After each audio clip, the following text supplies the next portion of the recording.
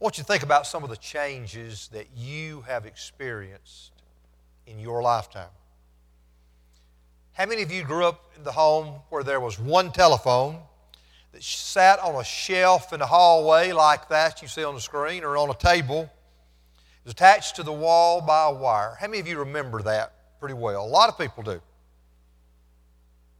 Well, now we have a phone that we put in our pocket or on our side. We carry it everywhere we go. Quite a change, isn't it? Who grew up in a home with one TV? Something like that. You got 3 channels. You had to get up and go and turn the knob to change the channel. Well, now, we've got all forms of TV, satellite, cable, U-verse. More channels we could even imagine. You can change them, record, pause, do all kinds of things from a remote or even your smartphone. Who had a computer with dial-up internet connection that sounded like this?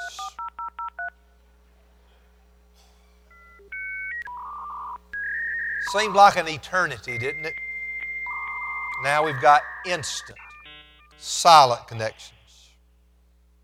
All these advances in technology that we have experienced reveal how God has created human beings with highly developed intellectual capacities.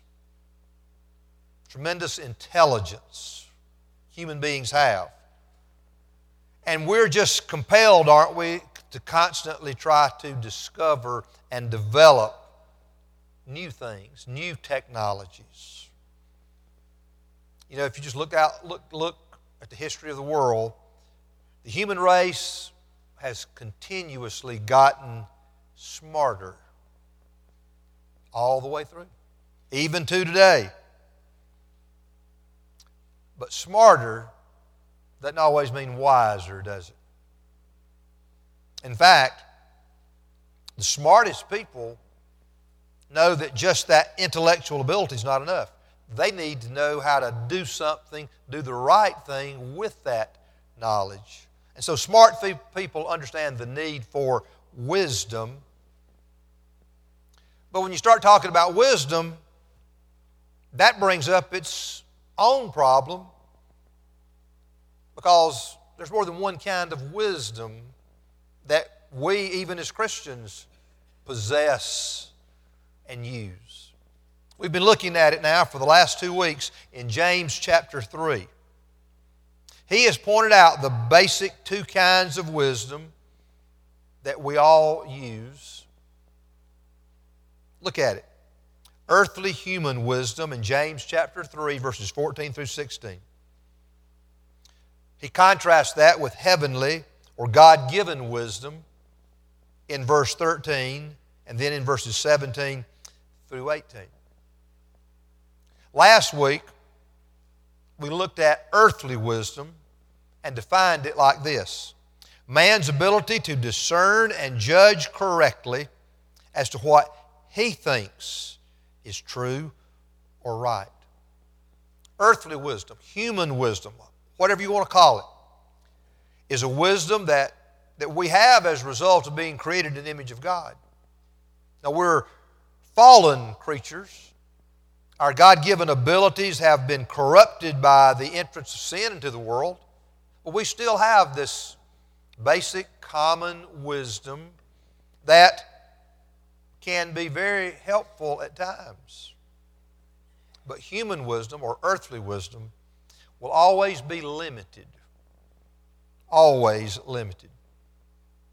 It will often create or lead to problems, and it'll sometimes result in evil things being done.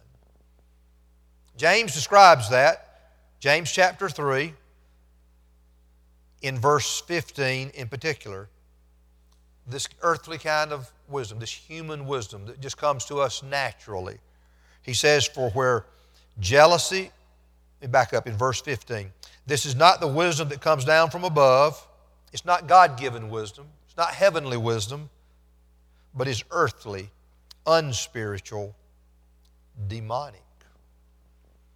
Now we see evidence all around us today of how human intelligence and earthly wisdom combined do not automatically make life better. You think about the advances in technology. You think about what we have available to us today. But don't most families have less personal interaction at home than at any time in history? I mean, isn't it true there are more times than you care to admit that one person's in one room doing one thing, or maybe everybody can see one another, but you got your head down in that tablet or phone or TV? Most communities today are more divided than they've ever been. There's not this sense of neighborliness, of people coming together, knowing one another, helping one another. And then most of the world feels less safe today. And we're always on alert for possible terrorist activity. If you think about it in these terms, earthly human wisdom alone has not made our lives better, nor will it in the future. We desperately need God's presence in our lives, in our homes, in this community, in this world. We need God-given wisdom to be able to look at life and figure things out from God's perspective, how He intends things to work, how He intends life to work in the way that will bring true glory to Himself and will be meaningful and purposeful for us.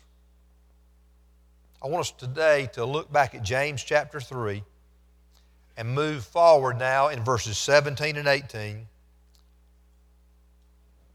and see what will happen, see what our lives will look like when we seek and apply God-given wisdom. Now I want you to understand as we go through this, and next week we're going to go in and start our study of Proverbs, the Bible's big book of wisdom. The Bible does not try to actually define wisdom. It'll say a lot of things about wisdom, but what you really find is that the Bible describes wisdom. The Bible describes what it looks like in our lives. That's what James talked about, how earthly wisdom, what it looks like in our lives. He said in one of those verses, verse 14, in verse 14 about it, you have bitter jealousy and selfish ambition in your hearts. He goes on to talk about there'll be disorder in every vile or evil practice because of that. Earthly human wisdom can be seen, if that's all there is in our lives, in those kinds of ways.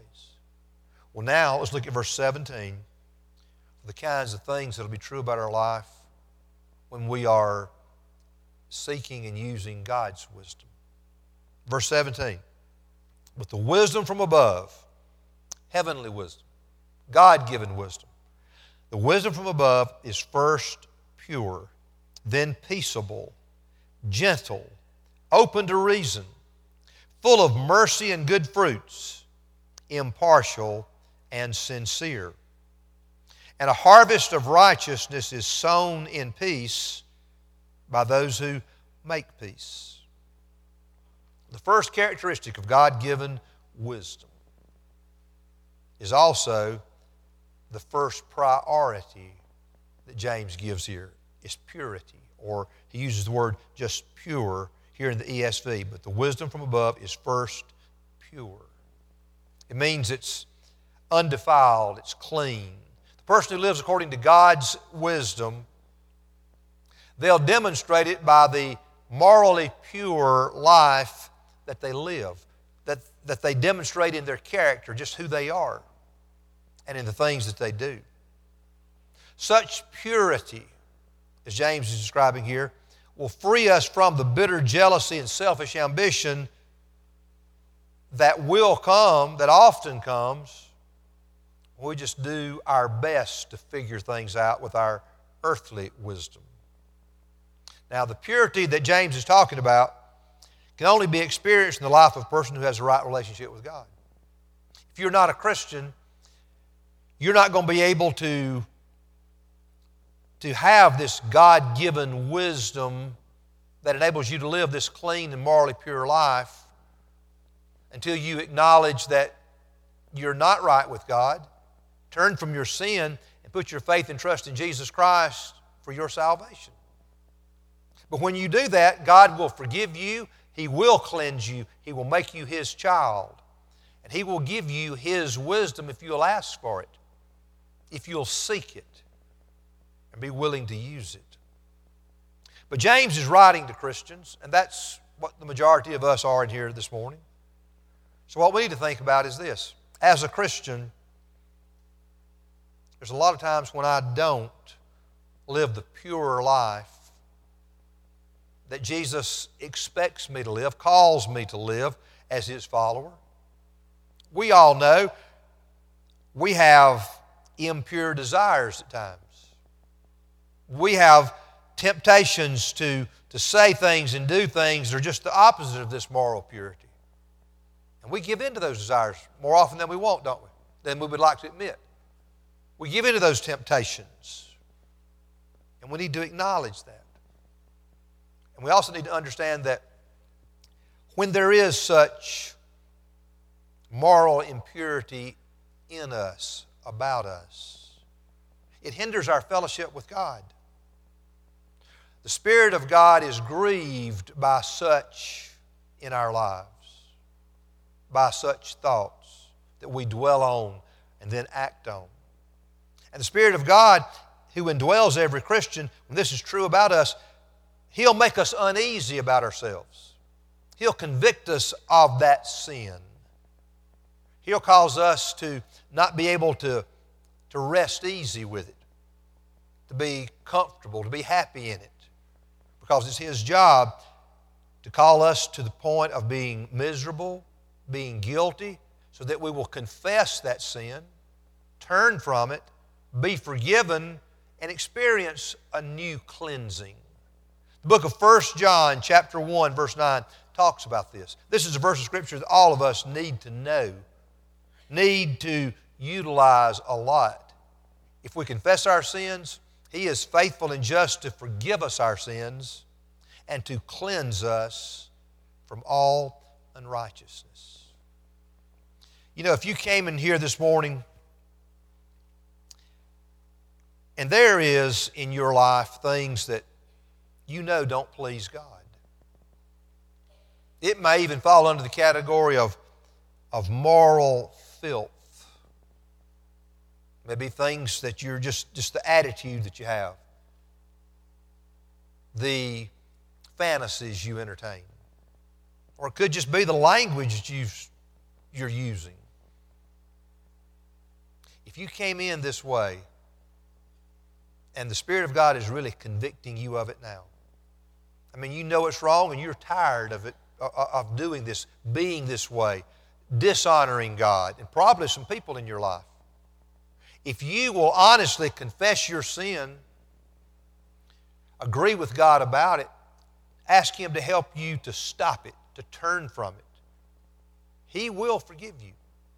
He'll cleanse that filth. He will give you a fresh start this morning. You, no matter what it is, God will forgive you, cleanse you, and restore you to fellowship with Him if you will come to Him this way.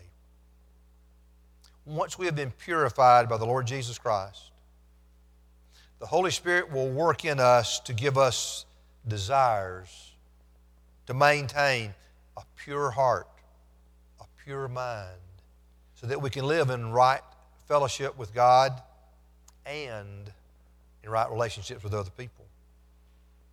So just think, am I demonstrating that I have and use God-given wisdom by the not morally perfect, but by the purity that I desire and the purity that I seek to maintain just on a daily basis. Look at the next characteristic of someone who lives according to God's wisdom. Peaceable. Some translations say peace-loving, but it's describing someone who does more than just loves peace. It's describing someone who wants to be, seeks to be a peacemaker. That means they try to preserve peace where it already exists, and it also means they work for peace where it does not. They try to bring it about. James is not describing someone who has this attitude, well, I'm just sort of going to close my eyes. I'm not going to notice things. I'm not going to say anything. I'm just going to sort of go along to get along so there will be peace. That's not what he has in mind at all. The goal of peacemaking or being peaceable is not to live like the old man who celebrated his 50th wedding anniversary, and when asked what was the key to his success, he explained it like this. He said, when we got married, my wife and I made this agreement. When she was bothered about anything, she could just speak up, tell me about it, say what was on her mind, not hold anything in. And then, when I was upset about something, I would take a long walk. And as the man talked, he paused and he said, I suppose you could attribute our happy marriage to the fact that I have largely led an outdoor life. Now, I just read that little story, but I honestly know a couple. That was the way they made it 50-something years. She vented, she ranted and raved about everything that was on her mind and heart. And he hunted and fished and played golf and did a lot of things to keep him outside and away from her. That was not the ideal marriage. That was not truly him being a peacemaker. He was a conflict avoider. Now, there are times when we all need to take a walk. Close our mouth, take a walk. It's not good, it's not healthy for us to seek fights. And if you enjoy conflict, something's wrong with you. I mean, you're not normal if you just like a good fight with people. Our goal should always be to do what Paul told the Roman Christians. Two different statements. Look at it in Romans 12. If possible, so far as it depends on you, live peaceably with all. Now, notice the first two words there, if possible. It's not always possible. Some people won't let you live peaceably with them. But if possible, as far as it depends on you, live peaceably with all people. Maintain peace. Work for peace where it's not there. And then the second thing he says is in Romans 14, so then let us pursue what makes for peace and for mutual upbuilding. Paul is saying there, you be proactive. You be a peacemaker. You do the kind of things that will actually bring about peace and mutually benefit, build up one another. Now, let's think another way that James is not talking about. He's not writing about a peace that depends on walking away from every conflict. Christian peacemakers, we're supposed to know the truth and stand for it. We're supposed to know what's right and defend that which is right. We ought to be people who are concerned about justice prevailing. But just as importantly now, we need to pursue the truth, speak the truth in love. We need to do what we can to bring about peace in the right kind of way, the most positive kind of way. So let's just look now, think about our own lives. In situations that exist where there's conflict, let's say in your home. Sometimes there's conflict at home. Sometimes there's conflict at work. Sometimes there may be conflict at church. Sometimes there's conflict among your friends at school. When you step into a situation where there is conflict, what do you bring to the table? What do you do by your presence, by your words? Do you make things worse? Do you add fuel to the flames of hostility by the things you say, the way you act? Or does your arrival just bring a sense of calm? Do your words soothe? Do your words tear down walls instead of reinforcing them? Do you have a calming influence? Do you try to have a calming influence that seeks a peaceful resolution based on what's right now, based on what will be just, fair, if you want to use the word, for everybody involved? Now the answer, whatever answer you give, reveals the kind of wisdom that you operate under in those kind of circumstances. You're not really that wise if you're just always making things worse. You're operating according to just earthly, human wisdom, unspiritual, maybe even demonic at times. But if you are someone that you think and you speak and you act in a way trying to bring about peace and calm and unity, then you know you're a Christian with the Spirit of God helping you to exercise true godly wisdom. And you need to thank God for that and keep on that. Another characteristic of a person who lives according to God's wisdom is, according to the ESV in this verse, is gentle or considerate. It's describing a person who knows when and how to make allowances for others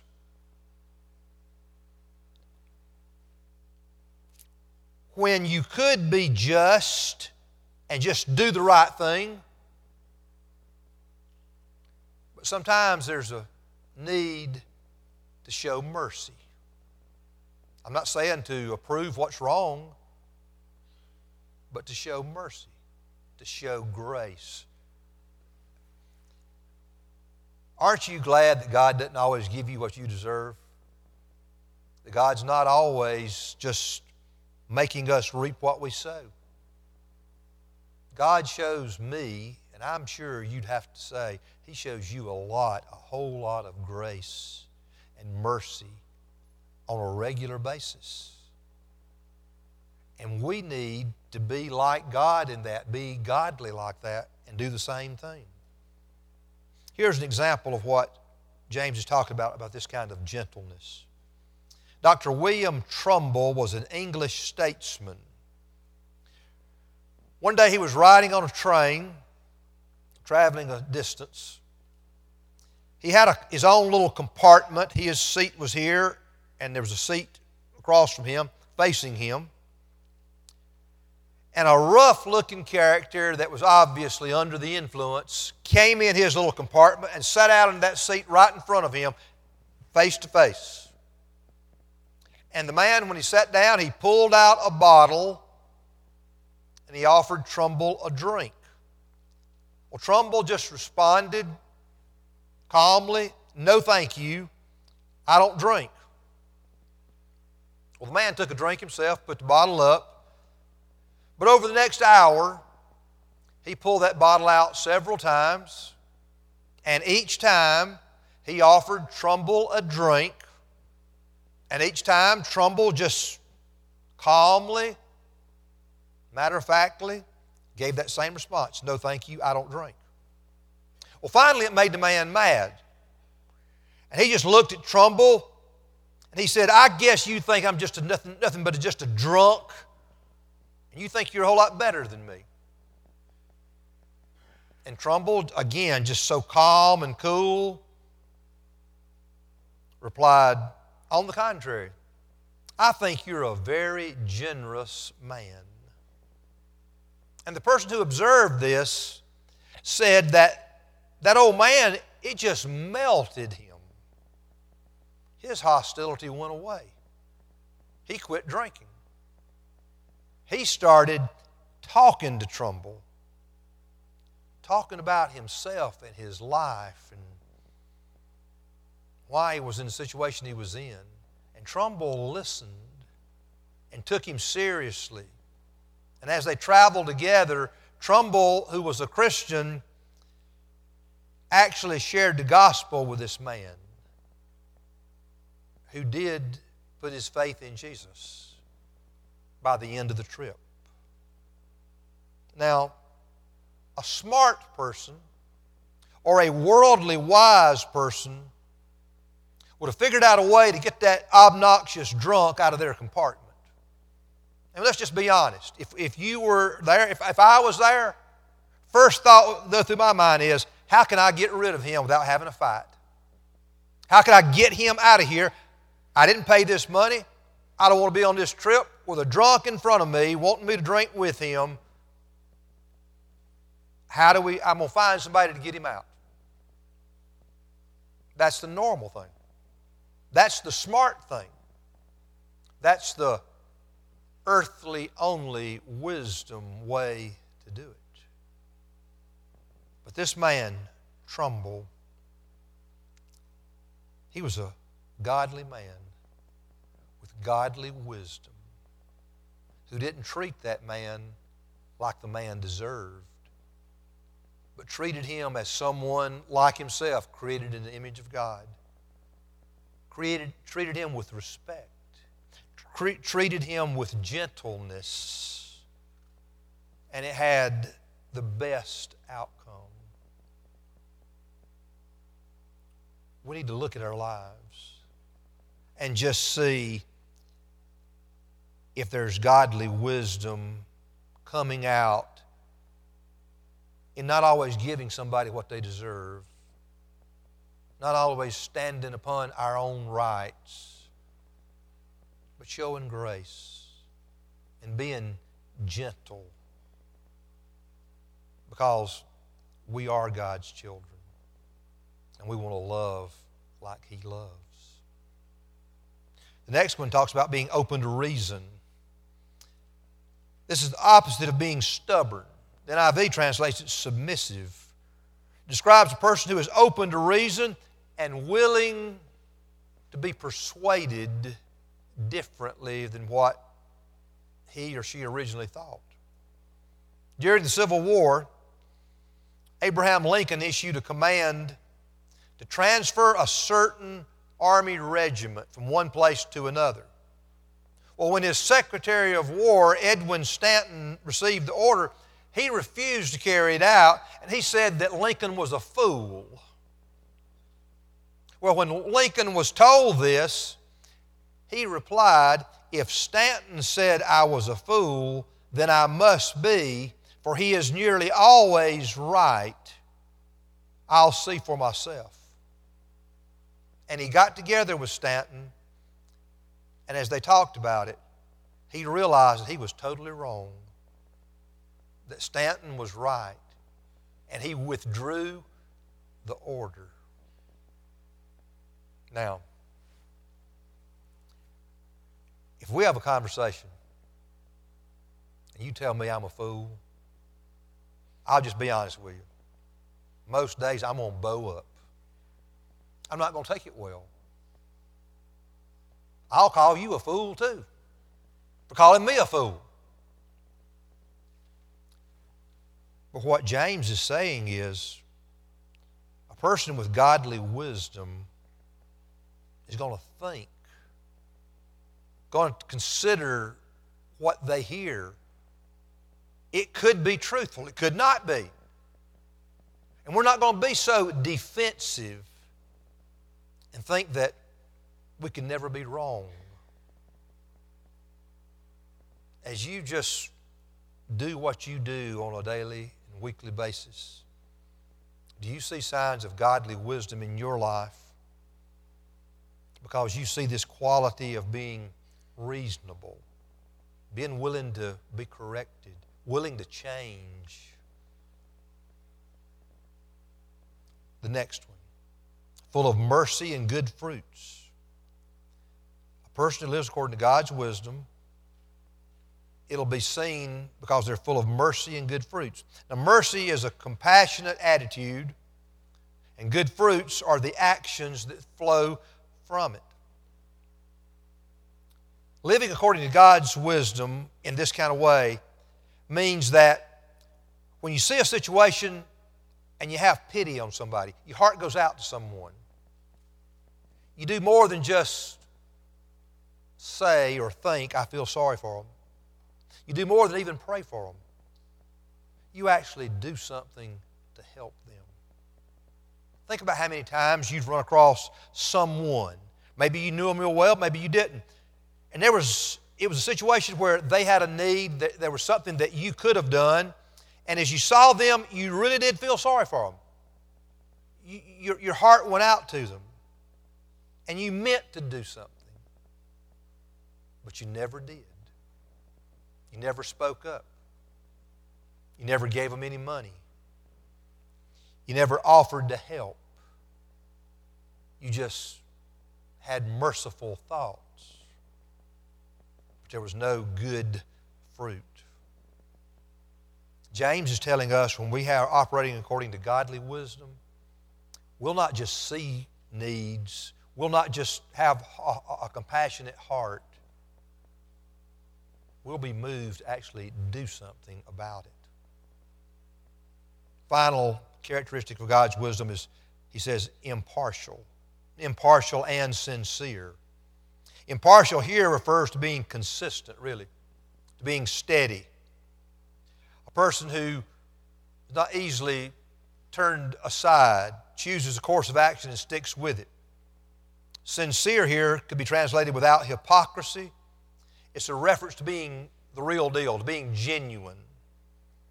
The person who is impartial and sincere is the kind of person who does not look around to see who's looking before they act. The person who acts with impartiality and sincerity is not concerned with what the majority thinks or what the majority is doing. The person who is truly operating with godly wisdom is going to do what's right before God, what's right for that person, and then just deal with whatever comes as a result. Deal with the fallout. That's the kind of wisdom that on a regular basis you operate according to. Impartiality, sincerity. James tells us that these are characteristics of a person who's living with God-given wisdom, acting on God-given wisdom. And then he goes on in the last verse, verse 18, to talk about the results of living this way. Look at it again. And a harvest of righteousness is sown in peace by those who make peace. Most commentators say this is like a proverbial saying, something that was well known to the churches in James's day. Godly wisdom results in righteousness as well as peace. The righteousness here refers to right actions, doing the right thing, moral actions, living according to God's will. You know, if we are serious about living a Christian life and asking God to give us wisdom in our various situations, help us to know what to do, help us to know why to do, we'll be seeking to live our lives in such a way that, to the best of our knowledge, we're doing what's right before God and what's right before people no matter what the consequences may be. James describes a person with godly wisdom, basically, as someone who is interested in, committed to, living a life that they know will please God. And a person who lives this way will be trying to live in peace and harmony with everybody else around them, at least as far as it depends on them. Now, we've gone through this passage, verses 13 through 18, over 3 weeks now. What have you learned about yourself? If you're here for the first time, read verses 13 through 18 and then think. Do I, just on a regular basis, do I live according to earthly, human wisdom? Or do I live according to heavenly, God-given wisdom? Which do you prefer? That's a legitimate question. Because James says in chapter 1, if you lack wisdom, all you have to do is ask God. James is talking about knowing how to live in the midst of life's hardships, difficulties. He says, if you ask wisdom, ask God. Lack wisdom, ask God. Look at it. James 1, verse 5, first part of verse 6. If any of you lacks wisdom, let him ask God, who gives generously to all without reproach, and it will be given to him. But let him ask in faith with no doubting. You know, what James is saying here is not a one-time request. We need to make it a habit of asking God to give us wisdom, to be the kind of person we need to be in our home, on our job, at school, in this church, just wherever it is that we go. We need to ask God to give us wisdom, to be able to see, to be able to understand, to be able to make decisions that would please Him, that would bring glory to Him, our ultimate goal in life, that also would truly help people, meet people's needs. And in the process of doing this, we'll be blessed. I want to ask you this morning, do you want to experience and be able to use God's wisdom? We'll ask Him. Scripture says He'll give it to us, and the results will be seen very clearly in our lives. Let's pray together. Dear God, show us right now what we should do in response to what You've said to us. That's what we desire, Father. We've heard Your word. Help us now to obey it. Show us what that means. And in an attitude of prayer, you listen to the Lord and you respond to Him. If I could pray with you, help you, I'll be here at the front for the next few minutes.